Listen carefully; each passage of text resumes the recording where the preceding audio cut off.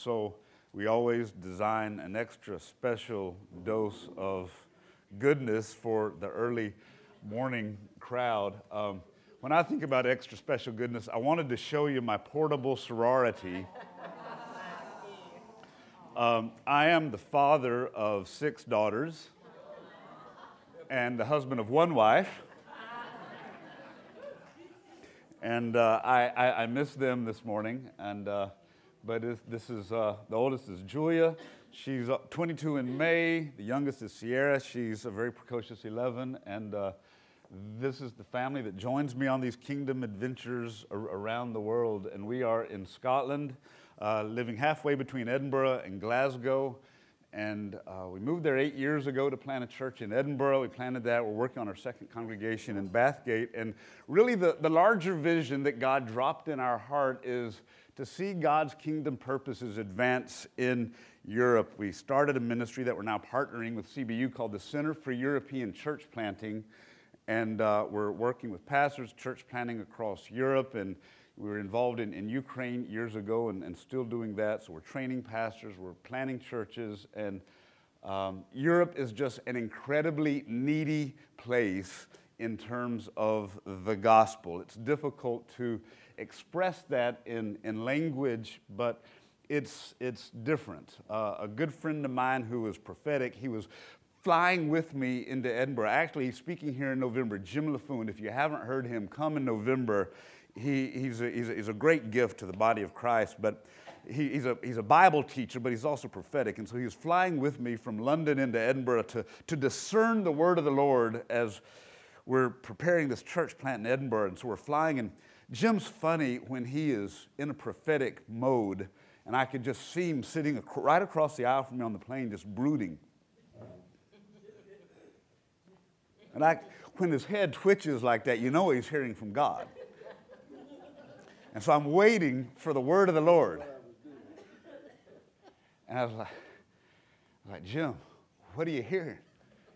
You know, it's dark. It's real dark. I'm like, I knew that. I think that's why Jesus sent us here. But, well, thank you. So you can pray for us as we are working in the dark continent called Europe. Our topic this morning is called Joy, the Elusive Fruit. Yesterday, Dr. Koch walked us through a good exegesis of Romans 14:17. And this morning, I want to drill in on this notion of joy, which I'm framing as an elusive fruit. For some of you, you may have enough joy in your life. You don't need any more joy. Well, that's okay. Just take notes and teach this to somebody else. For the rest of us, we're going to try to lay hold of joy this morning in a unique kind of way. And our text this morning, our theological text, is Hebrews chapter 12, verses 1 and 2. And we're not going to go through all these, but for your Bible study, the background, our parabolic text is Luke chapter 15. Our narrative text is John chapter 4. And our Old Testament text is Isaiah 52, verse 7. I promise we're not going to exegete all of these texts this morning. We'd be here for about a week. But that's the background that we'll be looking at. But we are going to read together Hebrews chapter 12, verses 1 and 2. Then we're going to pray and ask God to give us wisdom as we meditate upon His Word this morning. Therefore, since we are surrounded by so great a cloud of witnesses, let us also lay aside every weight and sin which clings so closely to us, and let us run with endurance the race that is set before us, looking to Jesus, the founder and perfecter of our faith, who for the joy that was set before him endured the cross, despising the shame, and is seated at the right hand of the throne of God. Our Father, as we meditate upon your word this morning, we ask in Jesus' name that you would open your word to us. Lord, we're asking that you would refresh us. Enjoy this elusive fruit. We ask this, God, in Jesus' name. Amen. Now, in my father's office, there's a picture of Anderson Auditorium right across the road here. And it's filled with people, and it was a picture from 1976. And back in those days, we didn't have these video projectors. And so the way that we put the conference theme up over the stage was with a physical banner. And the banner that was over the stage in November 1976 said this: "Joy, the mark of maturity." Some of you may have been at that conference. Joy, the mark of maturity. Now, I was a little boy at the time, but I have always been compelled and gripped by that conference theme. Joy, the mark of maturity. Can someone look at the joy quotient in your life and discern your level of spiritual maturity? It's a fascinating thing. Now, I hold this before you this morning, that joy is very important. And before we get back to our text, I want to talk about why joy is so important, because I think that joy is both a witness and a weapon. Joy is a witness in this: that in the midst of difficulty, someone looks at your life and sees joy and says, I need what you have. So when we're walking in joy, it's a witness to the world that this faith of ours is real. But not only is it a witness, it's also a weapon. I also hold before you that without joy in your life, you will not thrive in these days ahead that God has ordained for you. My Bible says that the joy of the Lord is my strength. We need the strength of God to walk forward with where He's going. Now, this idea of joy as a weapon, I think, is important in this day. One theologian described joy in these terms: joy is an eschatological mastering of the world. Joy is the ability to live now in the fullness of victory that Jesus has already purchased and made available. My Bible also says that we have been seated with Christ in heavenly places. Walking in that now is joyful. If you're seated with Him, walking with Him in heavenly places, if that reality defines your life will be a joy-filled life. Now, this is challenging for me as I go back and forth from Scotland to the States, and when I come back here, I see and feel our nation wrestling with questions. I hear Christians deeply struggling about the direction and the state of our nation. And I hold before you that whatever unfolds over the next 10, 20, or 50 years, joy will be a necessary requisite for walking with and in what God has for us. Now, the questions that are on our minds these days are, it reminds me of Gideon when he's down beating out some wheat there at the winepress, and the angel of the Lord shows up and says, "Hail, thou mighty warrior, the Lord is with you." Now, Gideon at the time did not feel like the Lord was with him at all. And he looks around, Lord is with me, then I have two very important questions. Number one, where are all the miracles that our fathers told us about? How many times have I heard that question recently? If the Lord is with us, shouldn't it be 1973 all over again? And then question number two, if the Lord's with us, what are all these Midianites doing around here? This doesn't feel like a Lord is with us kind of thing. I want to give you a little radical thought. Our Father in heaven is not nervous about the United States. Now, I know that's radical, But my Bible says in Isaiah 40, the nations, including this one, are a drop in the bucket. The kingdom of God and the scope of eternity, that's the deal. Nations rise, nations fall. Kings rise, kings fall. Our God is running this show, and He is not nervous about how it's going to end. I know some of you don't watch movies because you're holier than me. There was a movie called The Truman Show, and they were wearing it. How's it going to end? Trust me, our Father is not asking that question. He knows how it's going to end. And in this story, He wins. He wins today. He wins tomorrow. He wins the next decade. And He wins in the next century. Our God wins. But this is difficult for us in the moment in which we're living in. Because like Gideon, we have this memory of what was and find ourselves living in a moment that's deeply challenging to our souls. But I hope before you that we're not the first generation to ask this kind of question. There was a guy named Augustine who lived a long time ago, 5th century.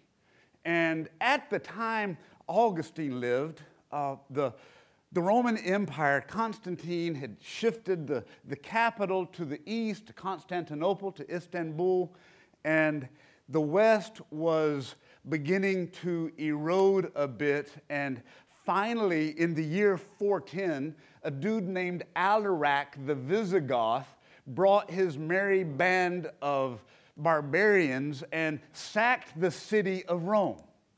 Now, at the time, the Roman Christians did not have a theological category for their own city being sacked. Rome was the special city.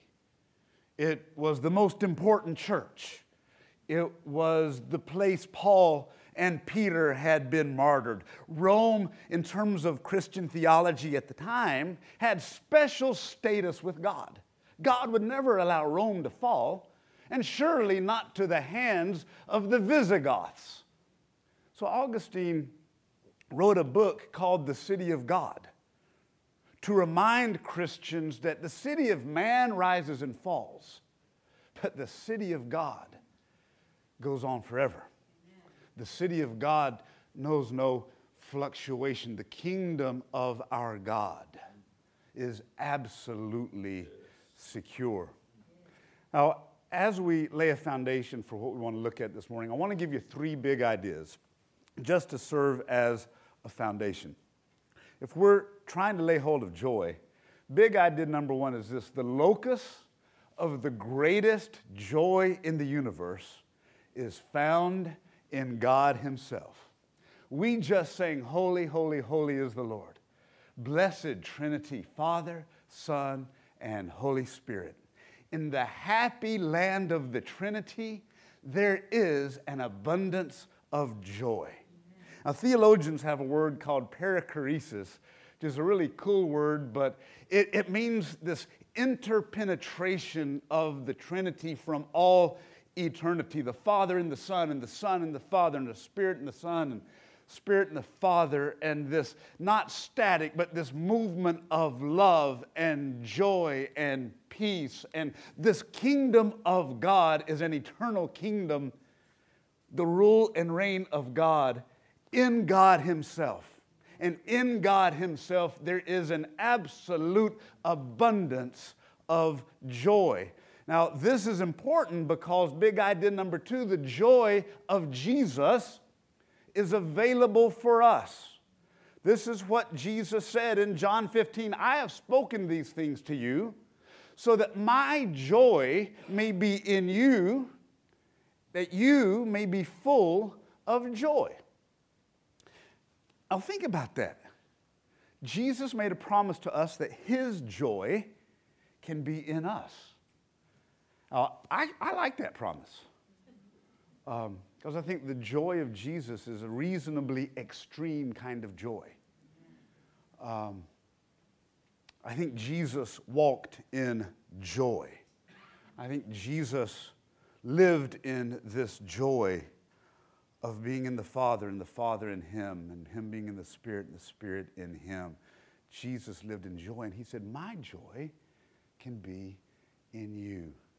So the idea this morning is that the joy of Jesus is available for us. Now that would be a fun place to stop, and we could go home there and just meditate on the joy of Jesus being in us. But big idea number 3, and I'm sorry for this, but I just have to interact with the Bible this morning. Kingdom joy includes kingdom suffering. This is the way that Paul wrote to the Romans. In verse 2, he said, we rejoice in the hope of glory. That's another one of these verses I wish we could stop there, but no, he goes on. He says, we rejoice in our sufferings.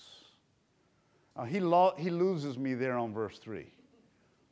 I'm not real happy that he put that word there, but there's this idea that all through Scripture, we have this idea of tension. There are all kinds of truths in the Bible where seemingly opposite things are brought together. Now, our English language is kind of beautiful and flexible, and especially American English, how in our speech we bring sort of opposite things together. And sometimes it's just funny if you think about how we do that. Like, you ever thought about the phrase jumbo shrimp?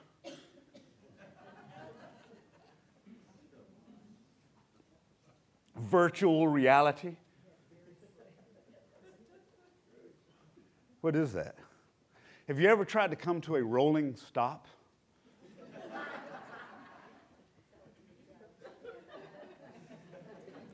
Has anybody ever given you an exact estimate?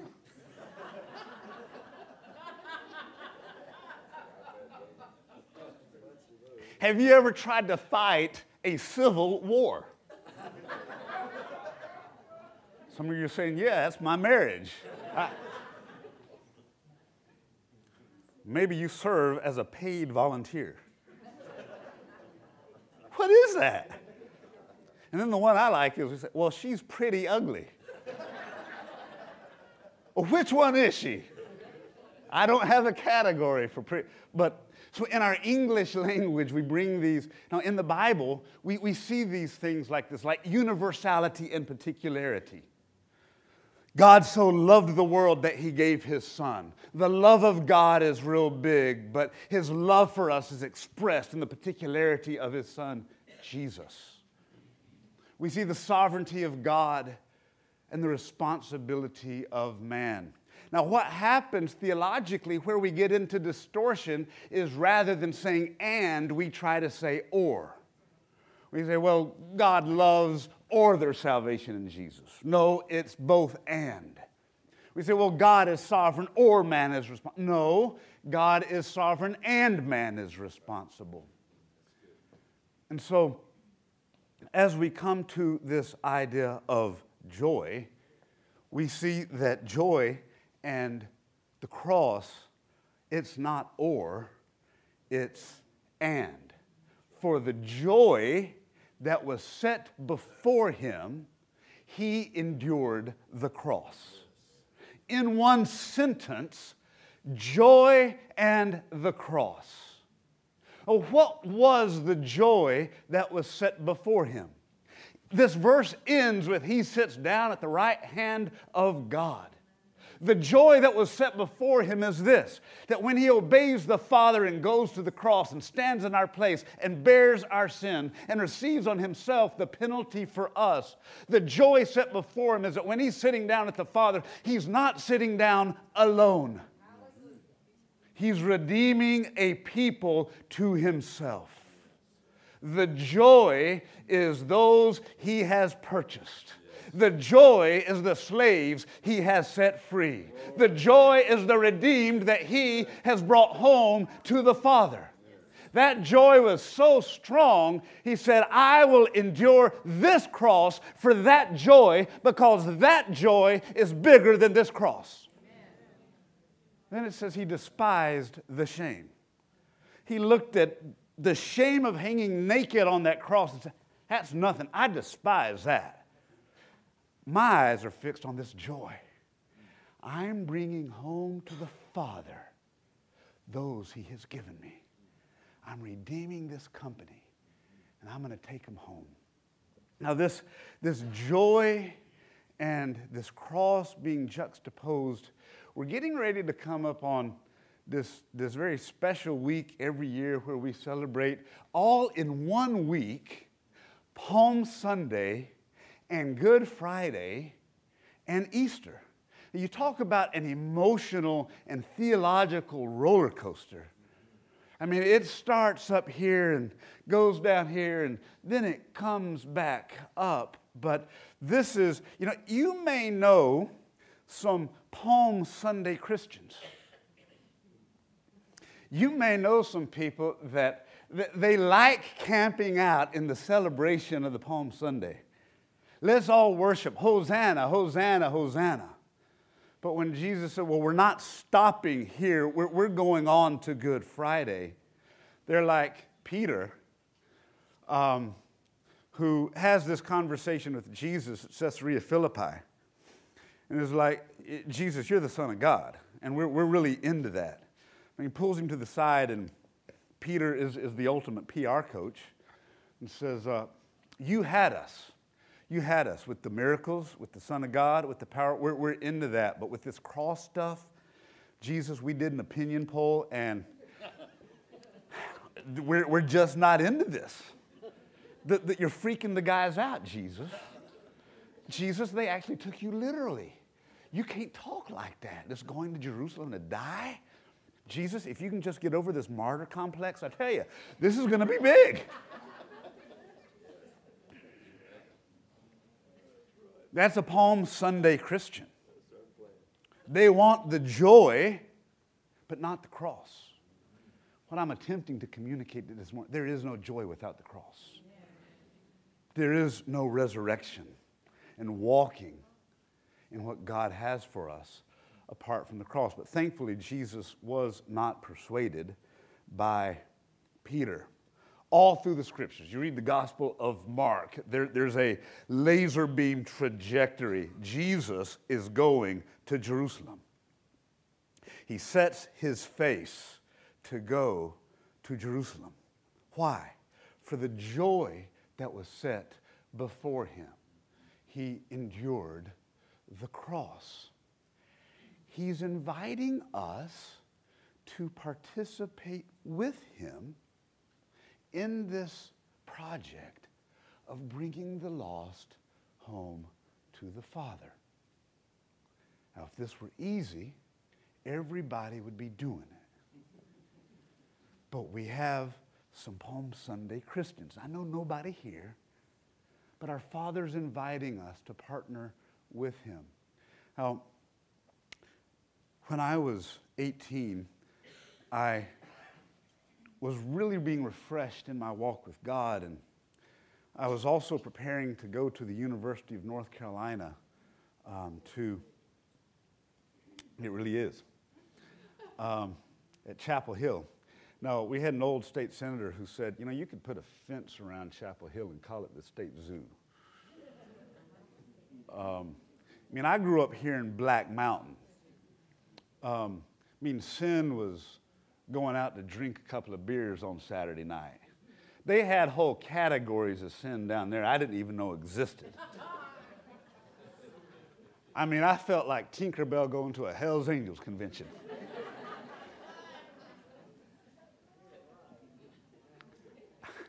I remember the first night I was there, it's 2:30 in the morning, and I'm laying on my bed, and the party just on the other side of my dorm was vibrating so big. And I remember I said, Lord, what have I gotten myself into? And he whispered to me in that moment, he said, Sonny boy, you haven't gotten yourself into anything. I have placed you here. And so I started wrestling with, okay, well, maybe God wants me to be involved in this kingdom advance thing. And so we did radical stuff. There's this place called the Pit at Carolina. We'd get out there, we would open air preach, and we'd do all kinds of radical stuff. And one day I was walking across this public area there called the Pit, and a a guy that I knew in some other church was out there preaching and going for it, and there were 3 people listening to him, and sometimes it was fun. You know, atheists would come by and heckle, and that was always fun because people loved to watch a fight, and you always get a bigger crowd if you had hecklers. And so, but I saw this boy listening, or just sitting there, and I thought, well, I'm going to have an evangelistic moment here. And so I went and sat down beside this fella, and he was dressed like a Hell's Angel. I mean, he looked like a biker, and you know, I'm there in, you know, khakis and a little shirt, and just, you know, 2 clashes of culture right there. But, you know, I just asked him, so what do you think about this fellow and what he's preaching? And he just kind of blew me off and didn't give me the time of day. And I thought, no, really, what do you think? And so we just started talking about it. And after about 15 minutes, he said, look, it was nice chatting with you, but I got to go in here and get lunch. I said, well, I'm hungry too. I'll just come with you. And so I followed him in, you know, got, and, you know, sat down in front of him and was just simply preaching the gospel to him. And, you know, anytime, you know, it would just pause, you know, I'd say something else. And, you know, I'm 18 years old, and, you know, I know about 3 verses of the Bible, but whatever I knew, he heard those 13 times. And so finally he said, look, this was nice, but I've got to go. Goodbye. And I don't even think I got his name. And, you know, it's all of us. If we asked ourselves, if we took a poll, we all want to see our lost friends and relatives and neighbors come to Jesus. But often we feel like I felt in that moment, and that is deeply inadequate. And so we hide behind feelings of inadequacy and not having the right thing to say, or, well, I'm an introvert, or I'm this, or I'm that. And, you know, sometimes God can use just our willingness to step out. But Jesus in Luke 15 drills this home to us by telling us 3 stories. One's about a lost sheep, one's about a lost coin, and one of them's about a lost son. And when we're talking about joy, Jesus makes this point that the shepherd finds the sheep, and what does he do? He brings some friends over, and they have a party. Come and rejoice with me. My lost sheep has been found. And the woman, when she finds the coin, what does she do? She calls her friends over and says, I have found my lost coin. Let's have a party.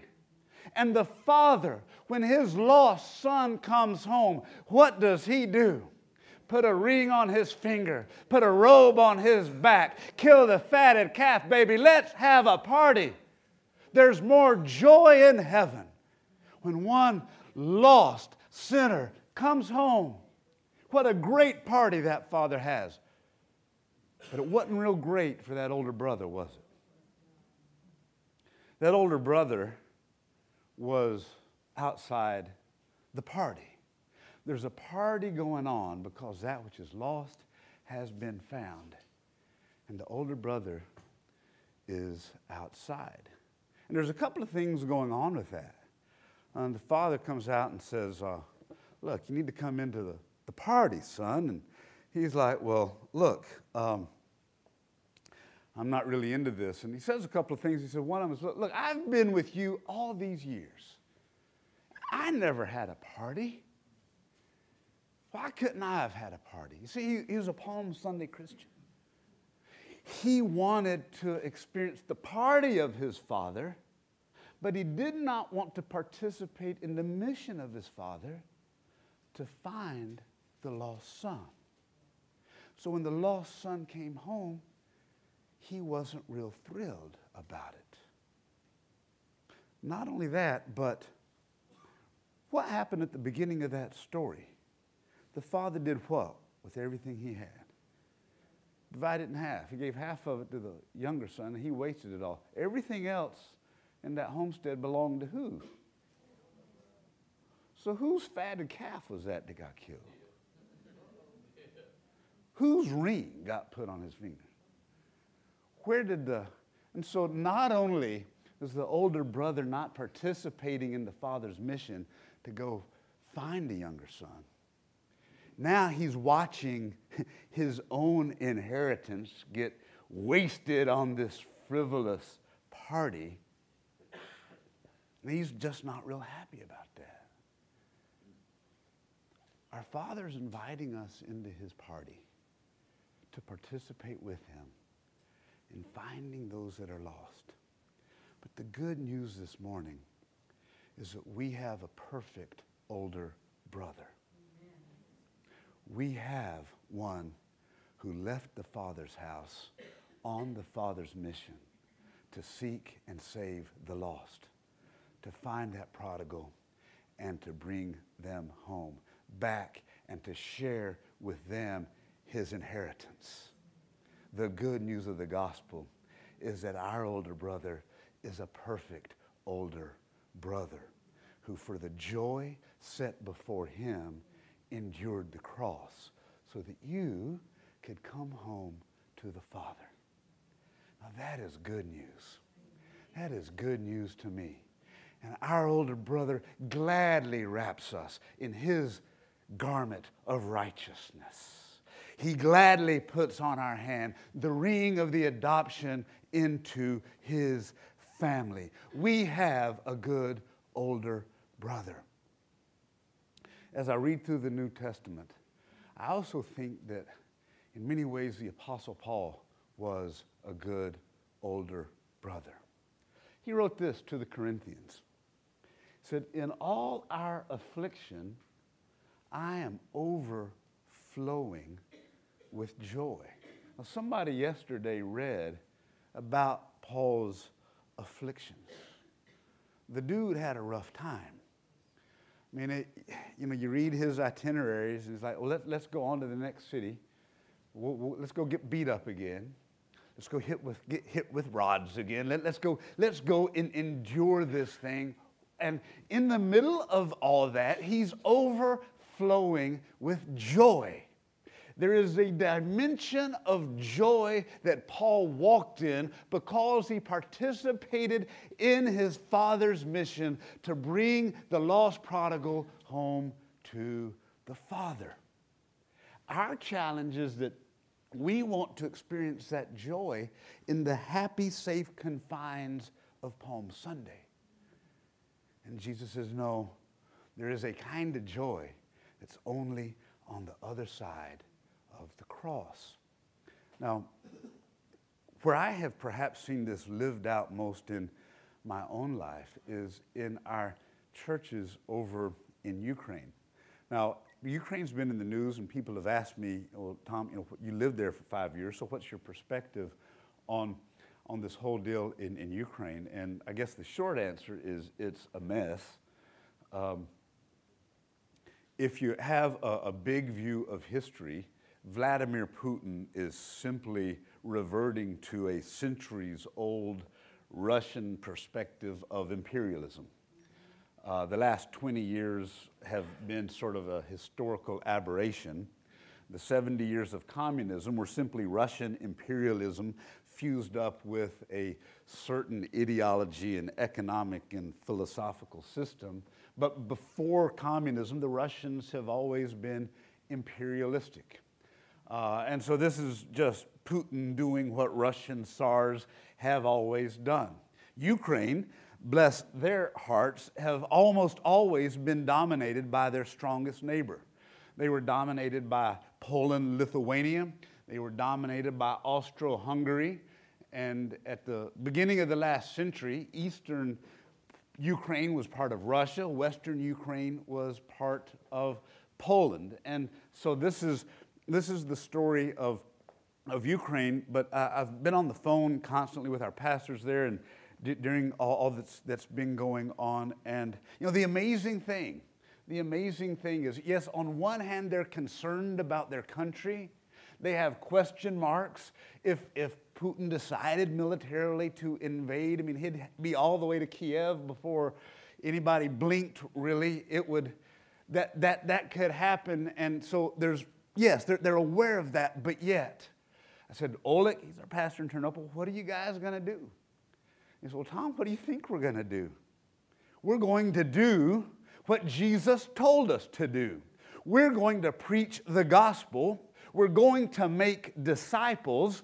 We're going to plant churches. They look at all of this as a gospel opportunity. He said, Tom, you know what? Since all this has happened, there's more openness for the gospel. They are not looking at how this whole Putin thing has impacted their retirement accounts. They're looking at it from, this has created more gospel openness. This is a divinely orchestrated opportunity for gospel advance. That's kingdom thinking. That's embracing the joy of the cross. Oleg, what are you going to do? Well, there's this city in Mykolaiv, and we're planning a church plant there. They're assembling a team. They're on the way. Church planting, gospel advance, gospel increase is continuing. In our American perspective, this is challenging for us to understand. It's very difficult in a European perspective to understand, but there is more gospel advance going on around the world right now, and perhaps any time in history. Muslims are coming to Jesus in droves. The gospel in Asia, the gospel in China, the gospel in India. Lost people are coming to Jesus all over planet Earth. Now, it's true here in our 4% sliver of Earth's population, our perspective is a little bit different. The Lord is inviting us to have a kingdom perspective. This is also played out here in these Hebrews. I read this, I understand it intellectually. This is a challenging verse for me. The author says, recall the former days when after you were enlightened, you endured a hard struggle with sufferings, sometimes being publicly exposed to reproach and affliction, sometimes being partners with those so treated. For you had compassion on those in prison. Now, to pause there, the people in prison they had compassion on, this is gospel. This is not just prisoners generically. This was gospel-oriented. Those who had been reproached and afflicted and publicly exposed and were being treated this way because of the gospel. You had compassion on those in prison. And look at this. You joyfully accepted the plundering of your property. Now, two opposite things being put together. Jumbo shrimp. Joyfully accepting the plundering of your property. What's going on with that? How can they do that? When was the last time you met somebody joyfully accepting the plundering of their property? Now, plundering, that's an interesting phrase. Here in the States, we call it taxation.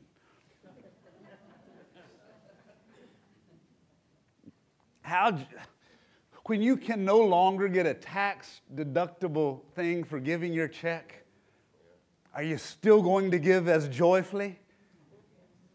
I hope so. But look at this. Since you knew, you yourselves had a better possession and an abiding one. These Hebrew Christians were looking at something, an inheritance, a possession that could not be plundered.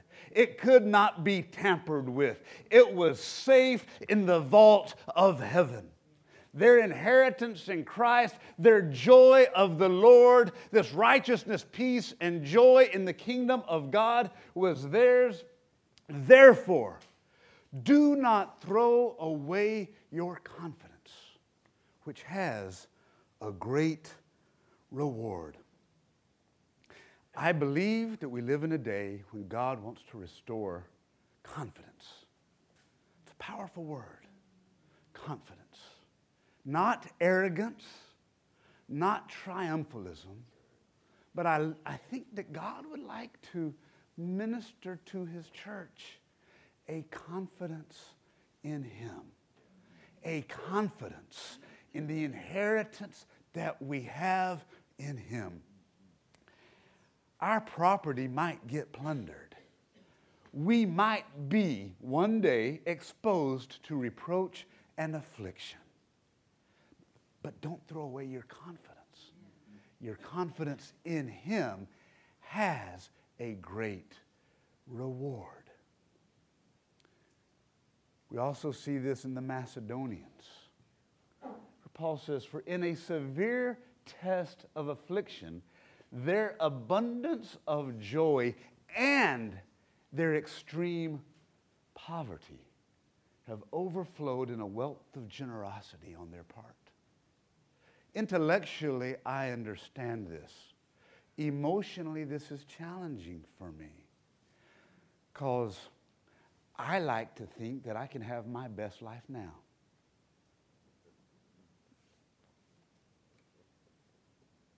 There is an abundance of joy that can be joined up with extreme poverty. I see this in Ukraine. I go to Ukraine not because of what I give them. I go because they challenge my faith. I go because they read the Bible and they believe it. I go because they said, well, Jesus said to make disciples, so that's what we're doing. What's the question, Tom? I go because they said visit those in prison, so they do that. All of our churches, just this unique niche thing that God's given them, they all have rehab centers where they are working with the poorest, the most destitute, the drug addicts and all that. And I don't know anything about that. In the middle of that, you know, these guys who have been through the rehab center and been delivered out of just an abject life and are now serving faithfully in the church with jobs, their lives restored, they're giving, they're working, they're married. The most beautiful thing, this pastor Oleg in Ternopil, they adopted a girl out of the most dysfunctional, messed up family background, adopted her young, raised her as their daughter. She's a woman of God. One of the guys who came through their rehab thing from a completely messed up background, but his life ultimately restored, and he's the head usher deacon in this church, and the two of them got married, and you just think, my goodness, that is the kingdom of God at work. Extreme poverty, they don't care. There is a joy of the Lord that is their strength. Living God, may you refresh us in that joy. May we set our eyes on Jesus, the founder and perfecter of our faith, who for the joy set before him, endured the cross, despising the shame, and is seated at the right hand of the throne of God. May God open our eyes to him. There is a joy that you can experience in partnering with our Father in his mission that's like no other joy that exists. Good stuff. Right as I was getting ready to graduate from university, from that zoo down there called Chapel Hill, I got this letter in the mail and looked at it, and it was from, I didn't know who it was from. And it was a wedding invitation. Strangest thing. And usually you know people who invite you to the wedding. And so I decided I'm going to go just to find out. Who's the mystery wedding? And so I went along and went into the wedding, and I was sitting there watching the wedding, and I kept thinking, I've seen this. Who is this? I still don't know who he is, but I have seen him before. And after the wedding, we're there at the reception. It was a great meal. I'm like, you're a college student, so free food is always good. And I'm like, this has been good. And finally, the guy came up to me and said, Tom, you don't remember me, but one day I was sitting there on the footsteps of the pit, and this guy was out there preaching, and you came up and started sharing the gospel to me. And then you chased me into the cafeteria. And before I could ask a question, you would answer it. I got so angry at you.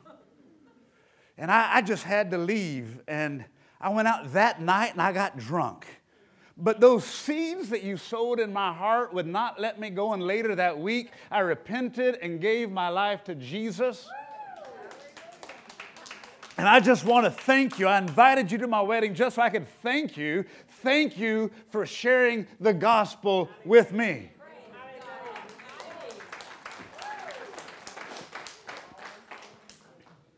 That's the most joyful wedding I've ever been to. There is a joy that God has for you if you will partner with the Father in His kingdom business. Let's go to God in prayer.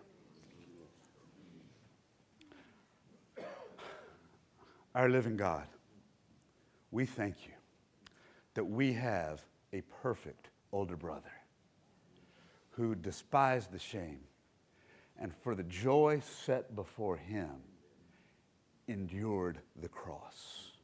He took our place. He chased us down and brought us home. Father, we say thank you. Thank you for sending us, your Son, to bring us home to yourself. Thank you for adopting us into your family. Our Father, you hold out for us this morning a kind of joy, that's beautiful, a kind of joy that transcends the happy moment of Palm Sunday, but it goes through the pathway of the cross and comes out on the other side of resurrection power, oh God, as we partner with you in your family business. Father, I believe that there are people here this morning that need to be refreshed in your joy. There are people here this morning that need a fresh dose of confidence in you. If that's you this morning, just raise your hand. I want to pray with you if you need to be refreshed in the joy of the Lord. Father, I thank you, living God. You see each person here. And we thank you that Jesus told us that His joy can be our joy, that in Him our joy can be full. Father, I pray for every person here, oh God, that you would refresh us in the joy of the Lord.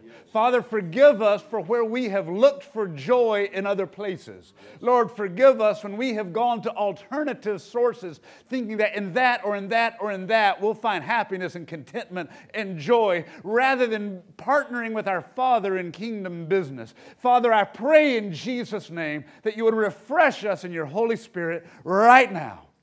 Come, Holy Spirit, and refresh us in joy. For this we give you praise, God. In Jesus' name, amen.